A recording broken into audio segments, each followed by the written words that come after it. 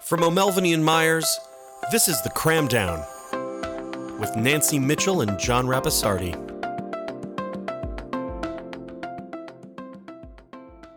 Hello, this is John Rapisardi, and welcome to the third episode of the Cram Down podcast hosted by Nancy Mitchell and me. Nancy won't be able to join us today, and in her place, we have Joe Zujkowski, my partner, who will co-host our presentation today. The topic of today's presentation is the current situation in Brazil as it relates to the social and economic challenges presented by the global pandemic and the impact it's had on restructurings and distressed workouts in that country. We are fortunate today to be joined by two leading restructuring practitioners in Brazil, Marcos Leite de Castro and Antonio Mac Dowell Leite de Castro. Antonio has been working as a restructuring lawyer in Brazil for the last 16 years, representing many creditors, debtors, investors, and an appointed trustee in judicial recoveries and bankruptcies. Marcos has over 20 years' experience in reorganization and solvency matters, including distress M&As, reorganizations, and debt financings.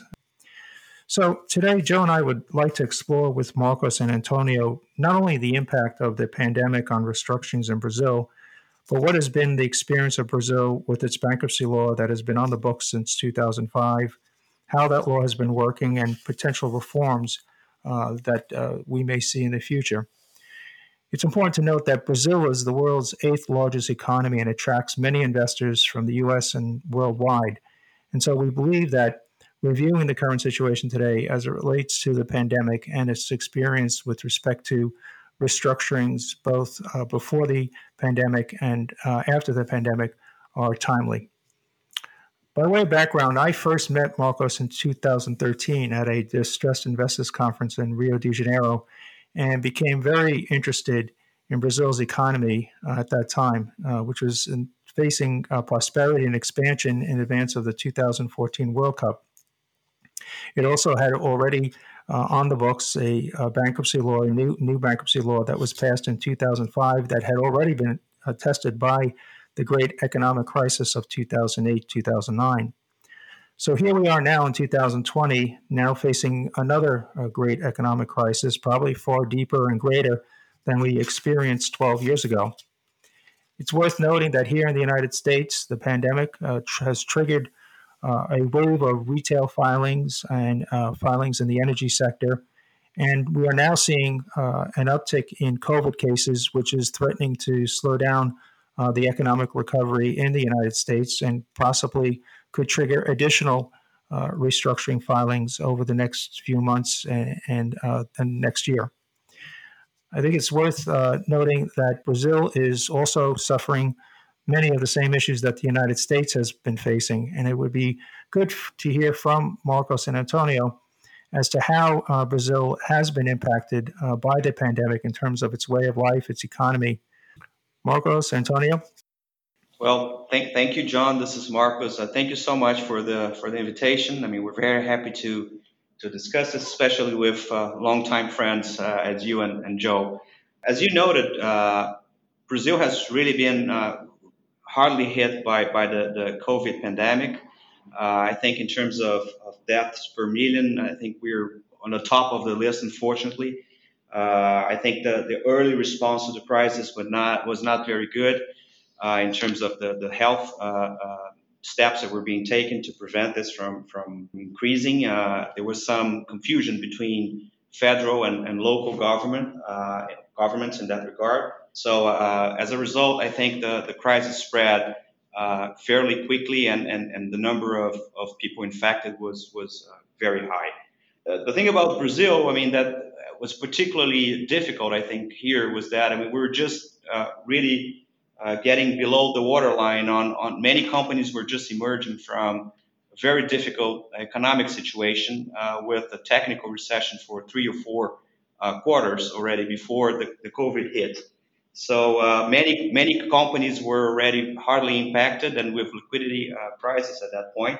But things were starting to move into the right direction, it appeared, with a government that was more pro-business and really looking to approve the reforms that are required to sort of stabilize the public accounts and with that create a more viable, a more generous, I think, economic environment for companies to really prosper. But back in the end of I think it was December 19, a very important reform on Social Security, on pensions was passed, and there was a general view, I think, among economists that, well, maybe we're now going to the right direction, and this is when by February then the COVID pandemic really hit and definitely affected a lot the economy.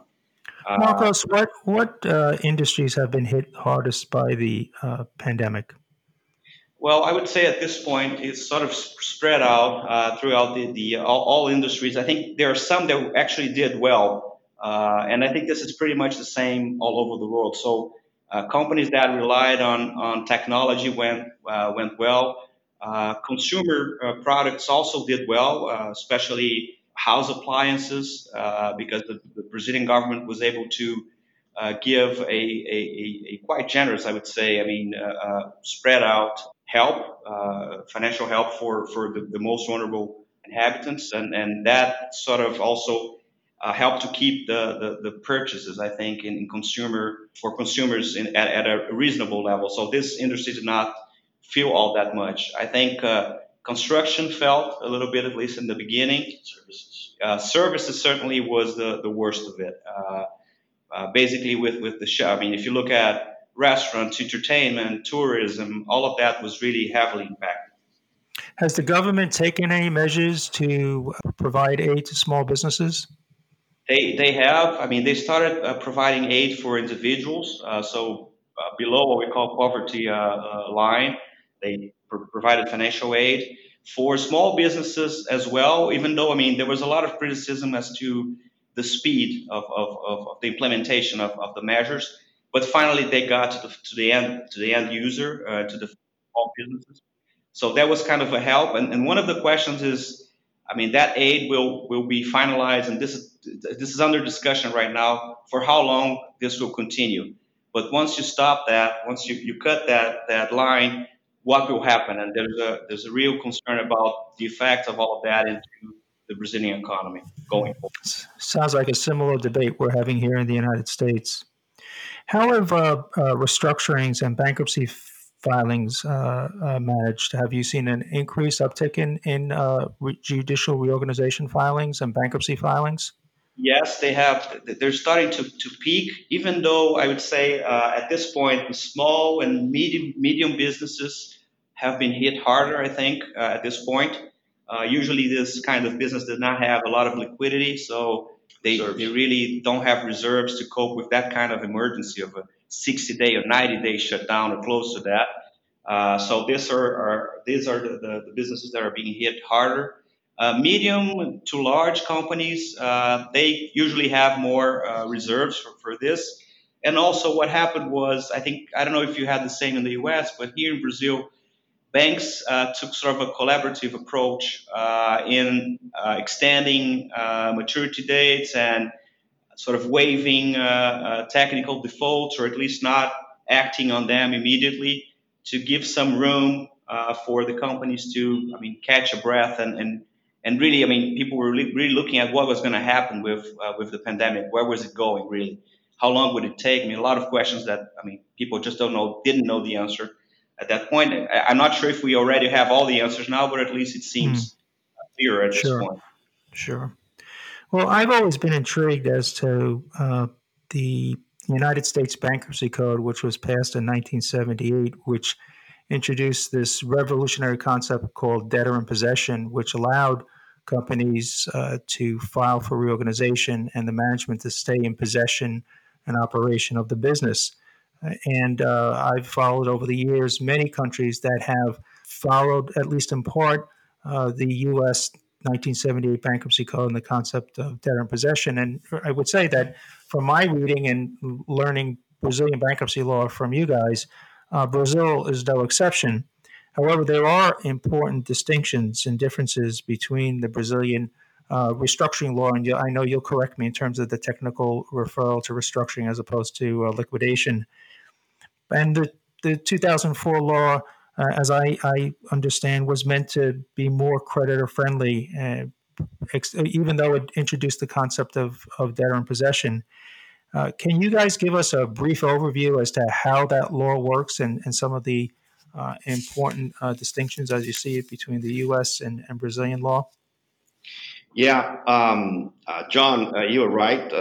Our law basically encompasses three legal regimes: the court restructuring, similar to your Chapter 11, the out of court restructuring, prepackaged, if you will, and bankruptcy, which is basically the liquidation, the end of the company. This law, as compared to decree law number 7661, which was the previous law that was in force before the enactment of this of the current law, shifted, completing the decision-making power from the court to debtor and creditors that, according to the law, now have to negotiate a restructuring plan which shall be presented by the debtor and, if approved, can drag along all claims, even the dissenting and absent ones.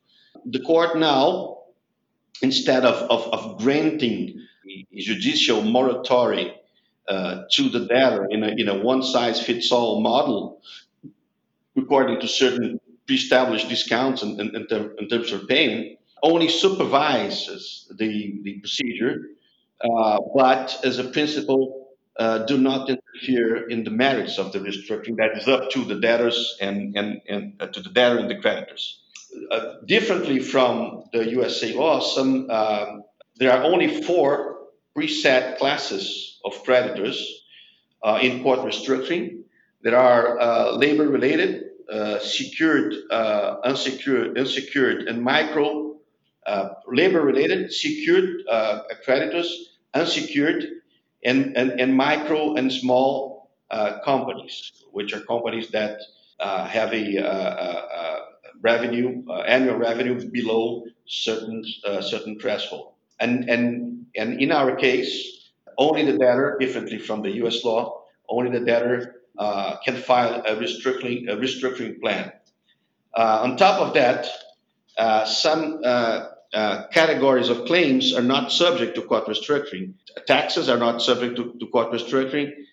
Fiduciary liens, banking export prepayment credits are not subject to court restructuring and neither affected by the stay nor the restructuring plan. I believe there are other points that Marcus could talk about in relation to the differences between one law and the other. Sure. Marcus, if you will. Sure. Very, very quickly, I think one point that Antonio just mentioned it's very important is about, what is not capable of being restructured under a court reorganization. What happens in most cases is that banks usually take these liens that are not subject to the RJ. So in the end, you have sort of a parallel negotiation with those banks outside the judicial recovery. And sometimes that outside the judicial recovery is even higher than within. And that also is the case for taxes which are not restructurable under an RJ. Other than that, I would mention that, unlike the U.S., there's no absolute priority rule.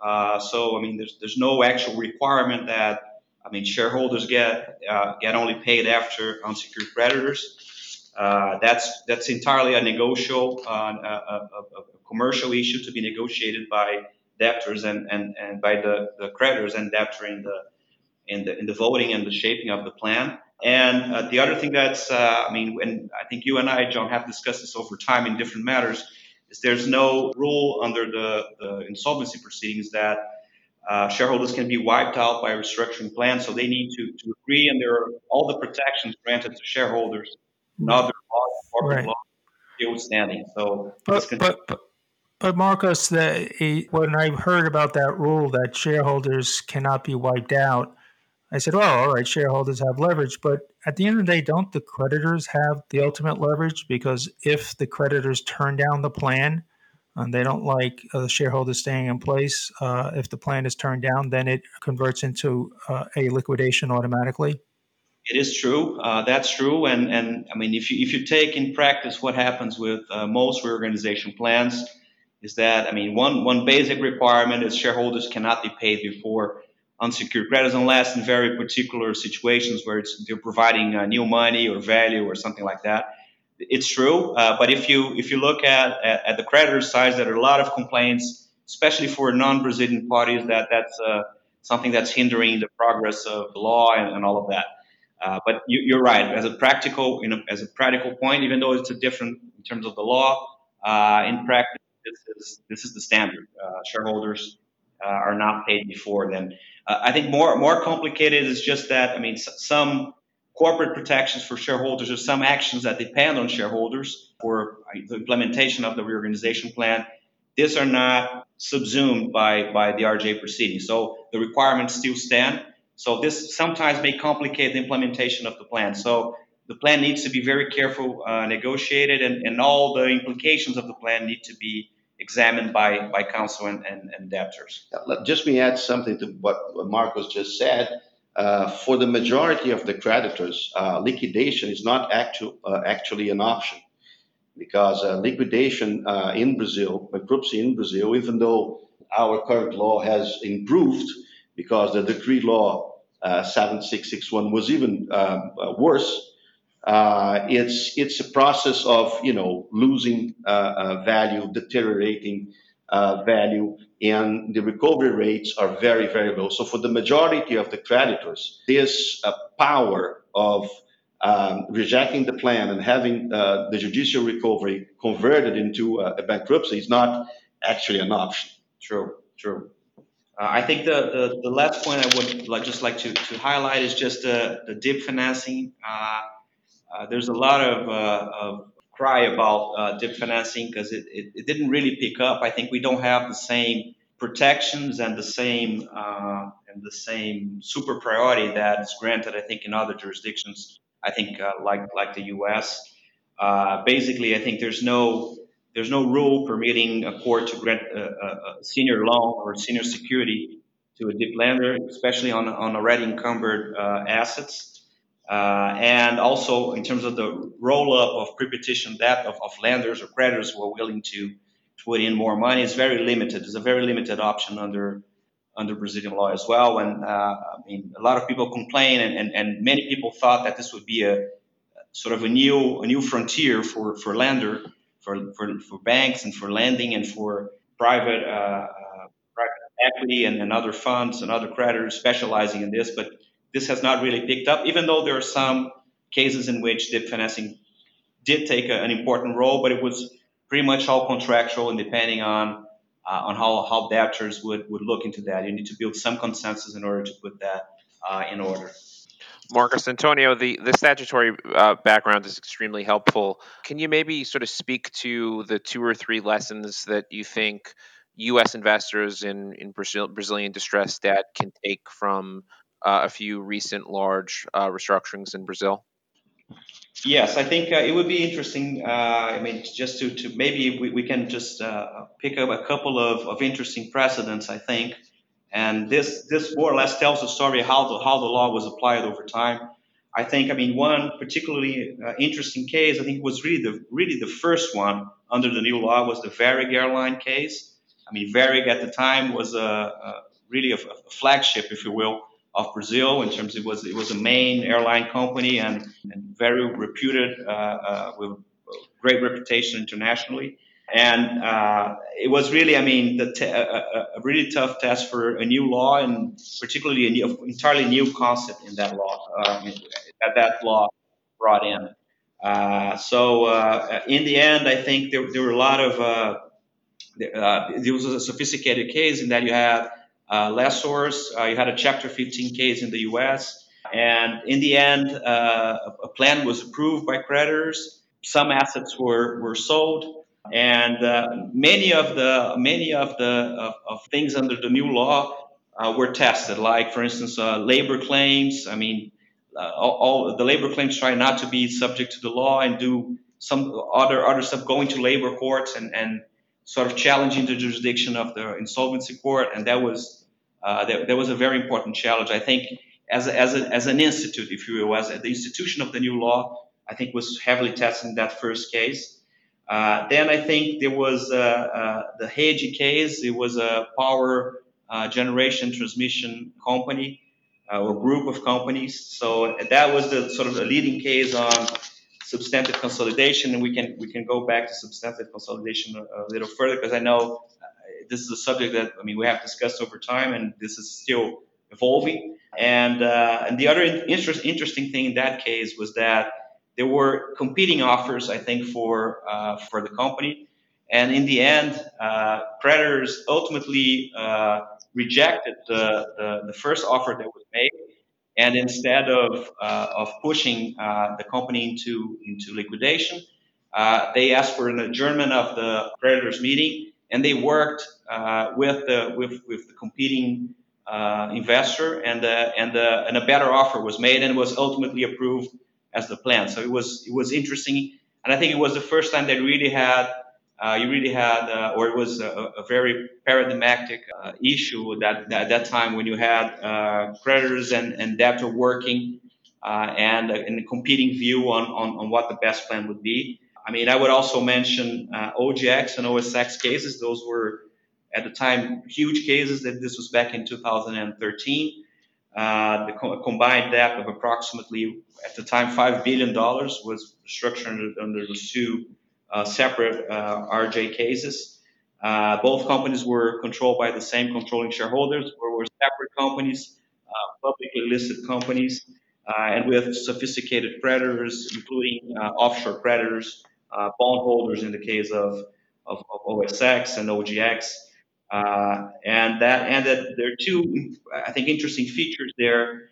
One was the first time where non-Brazilian entities were included in the main proceeding here in Brazil, because there were foreign subsidiaries or non-Brazilian subsidiaries of OGX. For the first time, I think, Rede also had that, but I think the OGX case kind of set a standard for the segregation of bondholder claims.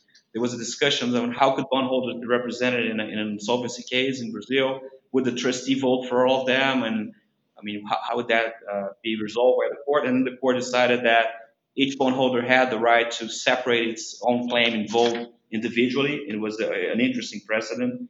And we had a dip financing there, and also a massive conversion of claims into equity. I think in the OGX case, around $250 million, and that was a huge amount as sort of a bridge loan, but as a dip financing to keep the company running. Marcos, if you can only have one class of unsecured claims, how does that complicate your ability as a restructuring lawyer to strike deals with subclasses, if you will, for example, unsecured bondholders as opposed to trade creditors? If everyone has to be in the same class, does that mandate that they have to be treated similarly or the same? The law is silent about that, but case law says that you can create subclasses, if you will, within the for instance, the unsecured class. But there needs to be some valid criteria, some equitable criteria to differentiate between these parties, these creditors within a certain class. Yeah, you need to justify why you are creating the subclass. There must be a one particularly is, for instance, for critical vendors, for instance, if they're unsecured, this is usually allowed, that you have sort of a better treatment for unsecured creditors. But when you count the votes, it's really the same class. Even if you have subclasses, you can treat them differently within the class, but when you count the votes, it's the whole class that counts. Another example is the minor creditors, the creditors that detain a very small amount. True. They can be treated differently in terms of a percentage of the haircut, and usually the haircuts applied to the smaller creditors are very, very lower than the other creditors to incentivize that these creditors vote favorably to the plan, and the plan then is approved by headcount when it's needed to be in the classes that it's needed to be approved by headcount. Sure. Sounds similar to U.S. law that allows for convenience creditor claims. Talking about courts of restructuring, are there specialized bankruptcy courts, or is it just into a restructuring filing is thrown into a civil system? Do you have judges who are routinely assigned these proceedings who have an expertise? No, well, in Brazil, unfortunately, no. The state courts are competent to handle court restructurings and bankruptcy. In some circuit courts, there are, such as in Rio de Janeiro and in São Paulo, there are state courts, both in first and second levels of jurisdiction, that are specialized. What we see is that due to the particularities and specificities of 11101, there is a trend towards the specialization and regionalization of the courts. That is to create specialized courts which would attract the competence of courts of other secret courts, and especially in the countryside. So the answer is no, but there is this trend towards specialization and regionalization. But there's no federal system. I mean, this is really state courts which are the competent ones to preside over bankruptcy cases. How active are creditors' committees in these restructuring cases? Are they present, or are they discouraged because of potential liability? As you told, I'm in this market working with restructuring in for the last 16 years. I believe that I saw just only one case that a creditors committee was set. And why is that? First, because it's not there's no compensation for that. The law admits only the reimbursement of expenses, but not any compensation. And secondly, I believe because of the concern about lenders' liability. So this turned this provision of the law practically inexistent. True. So once a case is commenced as a judicial restructuring, take me through the timeline. It seems like Brazil has a very tight timeline in terms of having to file a plan of reorganization. It's true, John. I just hope that, I mean, in practice, things would just follow exactly what's written in the law. Basically, I mean, the whole proceeding, I mean, after the case is admitted, the debtor has 60 days in which to file a plan, and a vote has to be called on that plan within 150 days, counted as of the decision that admitted the proceeding. And the stay will last, and the law says it is non-extendable for non-extendable 180 days. So, I mean, if you look at the law, in 180 days, in 150 days, you would have a vote on your plan, and in 180 days, you technically have it resolved, or otherwise, the automatic stay would fall, and all creditors would be free to go after assets and resume any foreclosures they might have against the debtor. In reality, that's not exactly what happens in Brazil. I think in terms of the 180-day stays, I think it is, at least in large cases, whenever it is really necessary to extend that stay, it is usually extended by the courts, unless there's really a reason or something that can be attributable directly to the debtor in terms of not doing what it's required to do in order to get the vote. The 60-day period for the submission of the initial plan, I mean, the initial plan is usually a shell plan. I mean, it's really normally very favorable to the debtor. And negotiations really, I mean, start and may go on until the date of the creditors' meeting. And in the creditors' meeting, sometimes what happens is the debtor, if there's no consensus on the plan, usually that happened in a lot of different RJs here in Brazil. At some point, the debtor just proposes that the meeting be adjourned, and then, I mean, discussions continue. So, and when that happens, usually the stay is extended. So, I mean, when does that creditors' meeting occur? The law says within 150 days, counted as of the day. It has to be called. It has to be called by the company and the judicial administrator, the trustee in that case. So is it true if once the plan is confirmed, if you will, the restructuring plan is confirmed, if the company defaults after approval, let's say within the 2-year period, are creditors then returned to their original rights in the event of a default? Yes, that's exactly what the 2 years are for. If there's a default, then they go back and it's liquidation. And they retain their rights as originally granted. But again, also layering on this, the secure creditors are not part of this restructuring, so to speak, under the law. Some of the secured creditors are not. I mean, those holding the so-called fiduciary liens, but the others are. So, I mean, a creditor holding a mortgage or a pledge of shares, this category of creditors are subject to the proceeding. Got it. So, what do you guys see in terms of reform coming down the pike? And have the investors, banking creditors, been clamoring for reform? John, I think that this reform is in the agenda of the Congress for many years, but especially for the last 2 or 3 years, is a major microeconomic matter. The pandemic incredibly affected Brazil, wiped out 700,000 businesses only in the first semester of this year.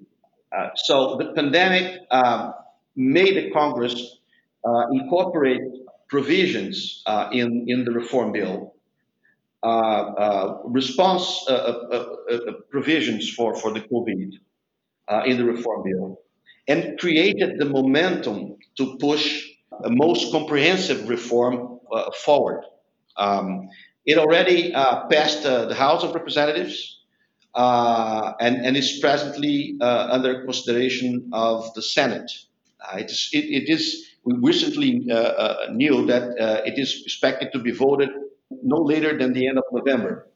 Can you give us some examples of the reforms? Are they pro-debtor, pro-creditor, pro-landlord? I would say that they are pro-creditor in a way, because if you see the treatment that is given to DIP financing, for instance, the priority of DIP financing was boosted to the second higher priority in the law waterfall. In addition, the DIP has gained some additional protections, such as the case of maintenance of its priority if there is a modification of the court decision approving the DIP, so it maintains its priority, and of course the guarantees granted to the DIP. In case of conversion of the court restructuring into bankruptcy, also the guarantees and the privileges granted to the DIP are preserved. So I think that the DIP financing was pretty much improved by this reform bill. One other interesting issue is that free and clear sale of assets. It's not now only limited to the so-called isolated productive unit, but for sale of vessels, of assets, goods, rights of any nature, jointly or individually, including equity participations. So I think this is also a very important change, especially in terms of on-court restructuring, that according to the current law, the application of the free and clear sale is very restricted. So I think that there was interesting. Also, I would say that substantive consolidation was codified. So at least the insecurity brought. One can claim that the criteria that the law adopted was not the best one, but the approach towards substantive consolidation was very negative, like it would apply in situations that were, confusion of assets and debts between the companies, which generally in Brazil is something related to fraud. But at least there is a criteria now, and this I believe ends the insecurity, if you will, of not having court decisions, uniformly applied. So are these reforms, have they been implemented already, or they're still pending approval by the Congress? They're still pending approval by the Senate. There's a sort of a two-house approval process. So it was approved at the House of Representatives, and it's now under Senate consideration. And I mean, from what we hear, it pretty much looks like a package. And I mean, if at least at the time being, not major changes are expected to what has already been approved at the House of Representatives. So we might have a pretty much, and I mean, as Antonio was mentioning, I mean, the changes are really major. It's almost like a new law is being passed at this point. Even though I would say, I mean, under the same principle, I think it's interesting that in this 15-year anniversary, I think a lot of the issues that have been raised over the years about the law are now being tackled by the reform. That sounds like good news, and in terms of attracting investors and keeping the cost of credit down in Brazil. I think so, John. If I may, I think I would add to the list of points. I mean, it's a massive change, but I think another interesting thing is that, I mean, the exclusivity that was granted to the debtor to submit a restructuring plan now has shifted. Now, I mean, there's sort of an exclusivity period for the debtor to do that. But if the debtor submits a plan and it does not have the support of the creditors, instead of going to liquidation, which, as Antonio said before, is not really an attractive option in most cases for the creditors, then the right to propose to submit a plan shifts to the debtor. So that's an interesting change. I think as a whole, the whole process is being streamlined. So there are restrictions regarding the extension of the stay. There's a sort of that court supervision period of 2 years. It was mandatory. Now it's not mandatory anymore. So the judges may decide not to grant it. So there are a lot of different streamlinings in the process that I think will be welcome. Also, I think the other thing that I would mention is just, I mean, the tax impacts, as we mentioned, tax claims are not subject to insolvency restructuring. To the RJ, as we call it. So the problem is sometimes when you did sort of haircuts, I mean, that had a huge impact, a huge tax impact in the company, in the debtor, and that's being sort of addressed, at least in the law. There are also some specific new installment plans for payment of taxes for those companies who apply for the insolvency process. So even though it's not restructurable under the RJ proceeding, there's some kind of specific law. I mean, if the reform passes, that will be addressing the tax claims as well.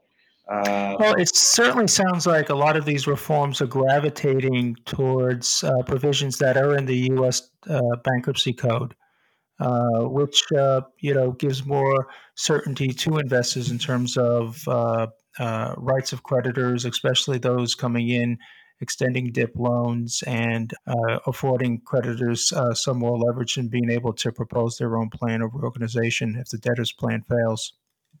Absolutely. But last but not least, I would like to point out that there is a entire chapter in the reform bill dedicated to transnational insolvency based in the UNCITRAL model law for cross-border insolvency. So this was very important point. It was something that was missing in our law, and that this reform covers. So this will help a lot to attract investments and also help in the international trade and so forth. So essentially, Brazilian courts will now recognize foreign bankruptcy proceedings that take place outside of Brazil. That's correct. As your Chapter 15. Yeah. Yes, yes. Well, this has certainly been very enlightening. Joe, do you have any final questions or thoughts? Last question, Marcos. We have talked in the past about how under the current law it's unclear whether bondholders each have the ability to vote their bonds in connection with a restructuring, or where a bond issuance is governed by an indenture with a trustee. There's only one vote in favor of the trustee. Can you clarify how voting works for bond claims, and if the proposed reforms address the issues in the current law? Sure. I think, this was a matter that was, I think, resolved by case law, and I think pretty well. Basically, the what the OGX case decided, and before the OGX case, the Hage case also decided, but I think OGX really set the parameters because it was such a high-profile case. Was that the bondholders have the right to separate their claims and to vote individually, or to appoint, and or depending on the provisions of the indenture of the bond, for those bondholders who do not wish to individualize their claims, the trustee, subject to the provisions of the indenture, may also vote on their behalf. That usually it's not. It's usually difficult for a trustee to vote here in Brazil. I think there's a lot of liability concerns unless there's really a clear instruction on how to vote. But it might be. It might involve a bit of paperwork, but it's doable. It's definitely doable, and courts, especially in São Paulo and Rio, already used to that precedent. Marcos and Antonio, it sounds like similar to here in the U.S., restructuring lawyers are going to be very busy for the ensuing years in the aftermath of this pandemic. We want to thank you both for your time and effort in explaining to us the current situation in Brazil and how the restructuring laws work. We certainly will be in touch with you and keeping tabs on what's going on in Brazil. And certainly this pandemic crisis has taught us that no one is alone, and we all are relying on each other to pull out of this. But thank you very much for your time and effort. Thank you. It was our pleasure. Thank you. Until our next podcast, to our listeners, thank you for listening in. We hope that you found this to be helpful. And signing off until next time. Thank you. Thank you for listening to O'Melveny's The Cram Down Podcast. This podcast is a summary for general information and discussion only and may be considered an advertisement for certain purposes. It is not a full analysis of the matters presented, may not be relied upon as legal advice, and does not create an attorney-client relationship between the firm and the listener. Portions of this communication may contain attorney advertising. Prior results do not guarantee a similar outcome. Views expressed by guests are their own. Please direct all inquiries regarding New York's Rules of Professional Conduct to O'Melveny & Myers, LLP, Times Square Tower, 7 Times Square, New York, New York, 10036. Telephone 212-326-2000.